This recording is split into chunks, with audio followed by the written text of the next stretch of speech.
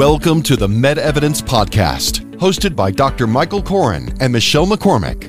MedEvidence, where we help you navigate the real truth behind medical research with both a clinical and research perspective. In this podcast, we'll have discussions with physicians that have extensive experience in patient care and research. How do you know that something works? In medicine, we conduct clinical trials to see if things work. Now, let's get the truth behind the data. Welcome to MedEvidence, powered by Encore Research Group. Go to EncoreDocs.com. Welcome to MedEvidence, truth behind the data. Today, we are talking with Dr. Michael Koren and Dr. Stephen Tengis about Alzheimer's disease. Let's first introduce Dr. Koren. Dr. Michael Koren is a practicing cardiologist and CEO and founder of Encore Research Group. He has been principal investigator of multiple trials and has been published in the most prestigious journals. Also joining us today, Dr. Stephen Tengis.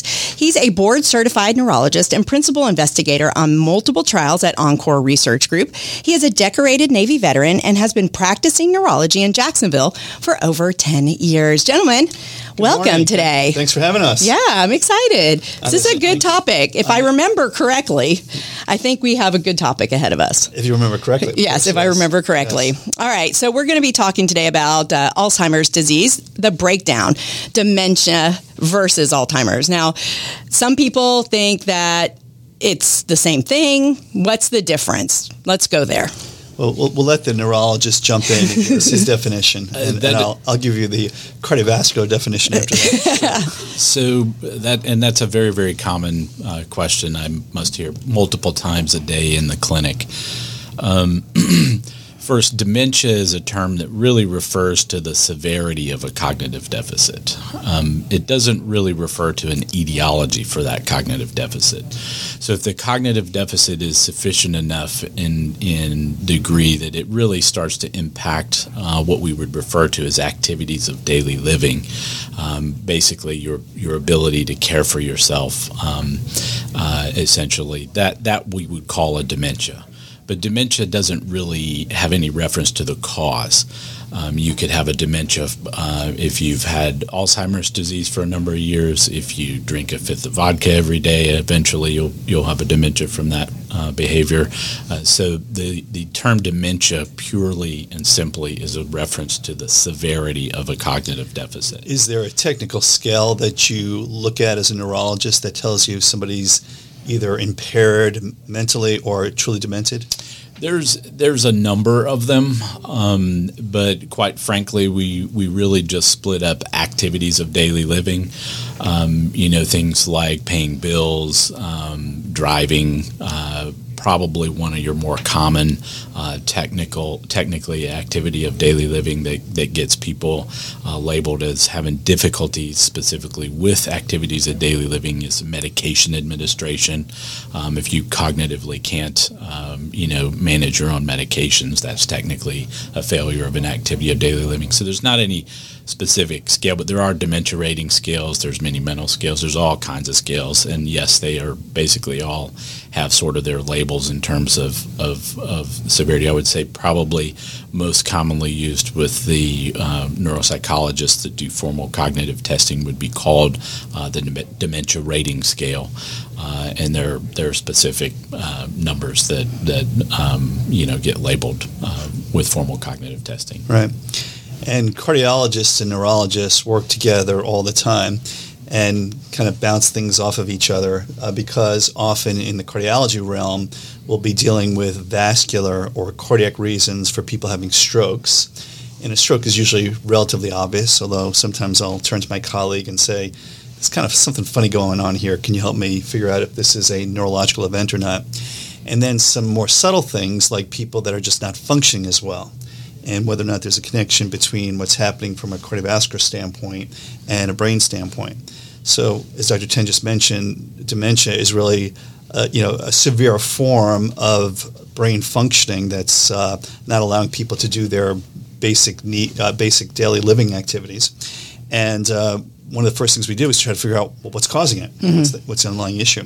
And from a cardiovascular standpoint, we'll talk a lot about, are there blood clots from the heart or from the blood vessels that are going up and causing problems in the brain?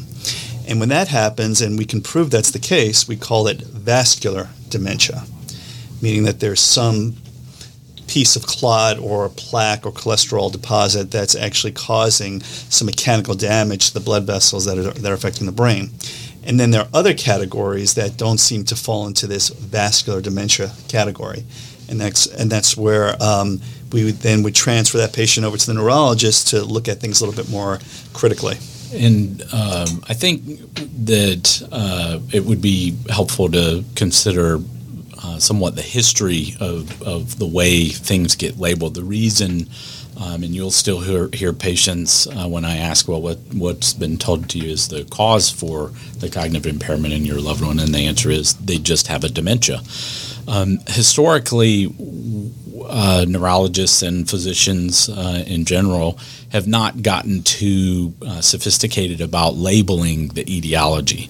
And so just a nonspecific dementia is something that has been commonly the diagnosis. Or right, just kind of like an umbrella. Correct. Yeah. With no real differentiation between different causes of dementia. And the reason for the majority of that, at least with the most common cause of dementia, which would be Alzheimer's disease, there's largely not been disease-modifying therapies, and so what's the need to really differentiate something that historically has been best diagnosed at autopsy?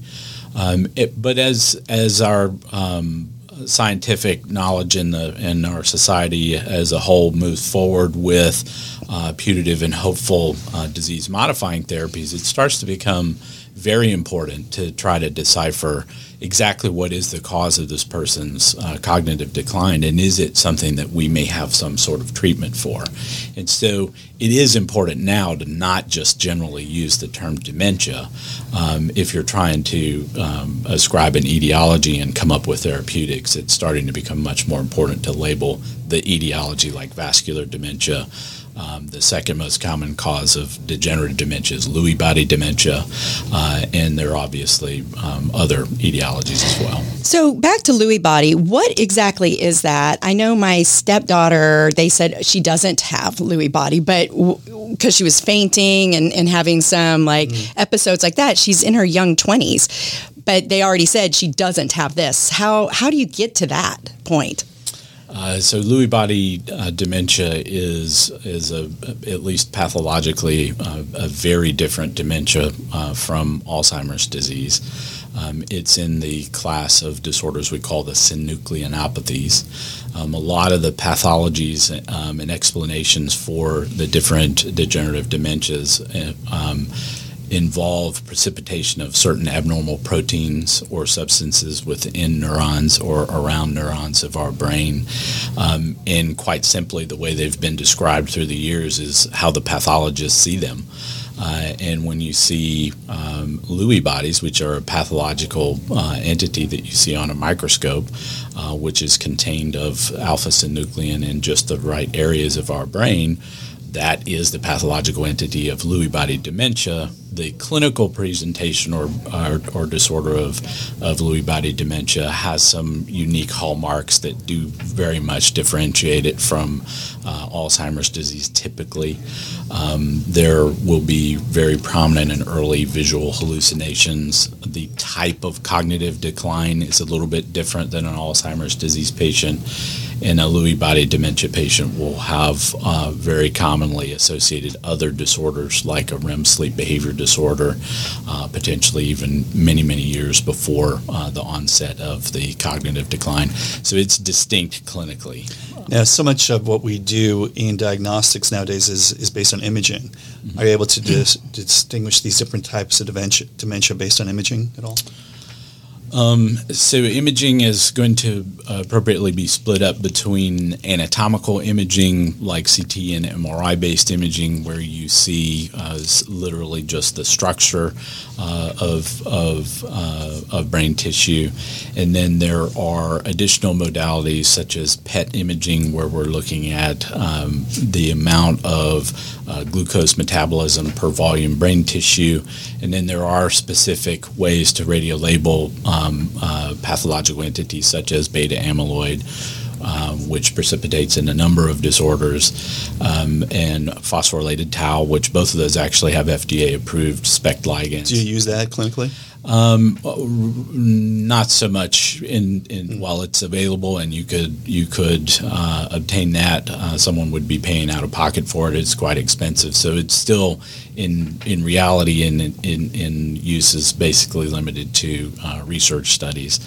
But you can actually you can also do dopamine transporter imaging. That's a SPECT imaging that we do actually use sometimes.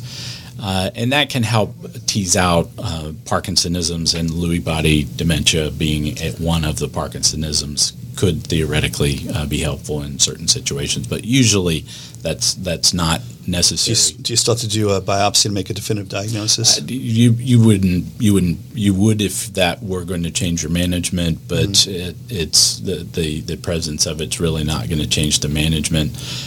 And so, no, not at this time. We don't get too sophisticated. We stick with clinical criteria to diagnose something like a Lewy body.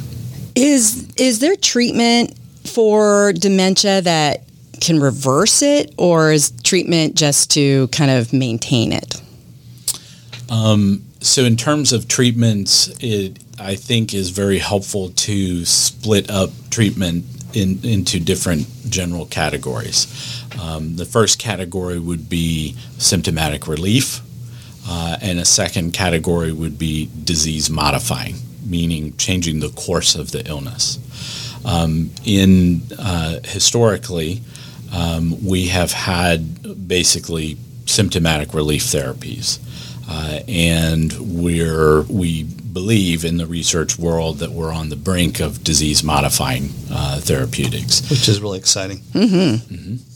And so, yeah, some of the therapies for the various dementias will be thought of as symptomatic relief, and there are many patients that do achieve benefit from the medications that are available. I would point out that I say repeatedly in the clinic that while there are some controversies and we're on the brink of hopeful disease-modifying therapeutics, there are disease-modifying approaches, and there are a number of things that significantly influence the rate of decline for various dementias, specifically Alzheimer's for sure. And those things are the things that your doctors are always telling you to do. Basically, live a healthy lifestyle, control your blood pressure, remain physically and mentally active, sleep appropriately. If you've got sleep apnea, treat it. Things like that. Right, and with exercise. over 6 million Americans believed to have Alzheimer's disease, and it's the 6th leading cause of death in the United States. Those are some big factors to consider, and any doctor you talk to is going to say, sleep, eat well, and move. Yeah, and that leads me to my session-ending question. All right. I get that honor this time. Right? Okay, yeah. All about you, Dr. Koren. So is dementia inevitable?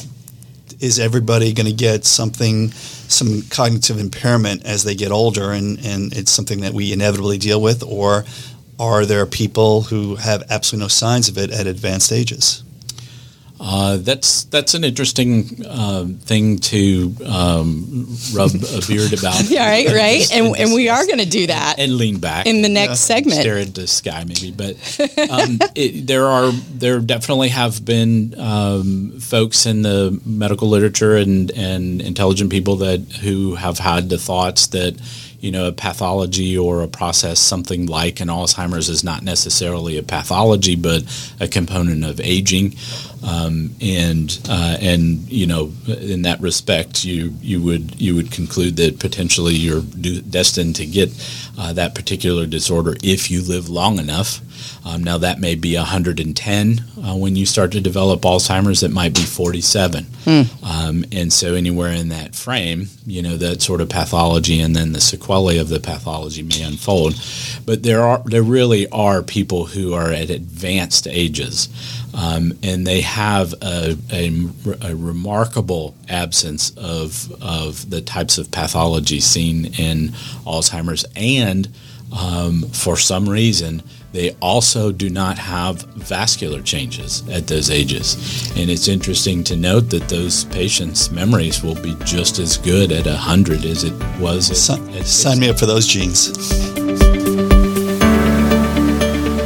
I'm your host, Michelle McCormick, and we want to thank Dr. Michael Koren for his clinical and research perspective behind the science in this episode of Med Evidence, the truth behind the data.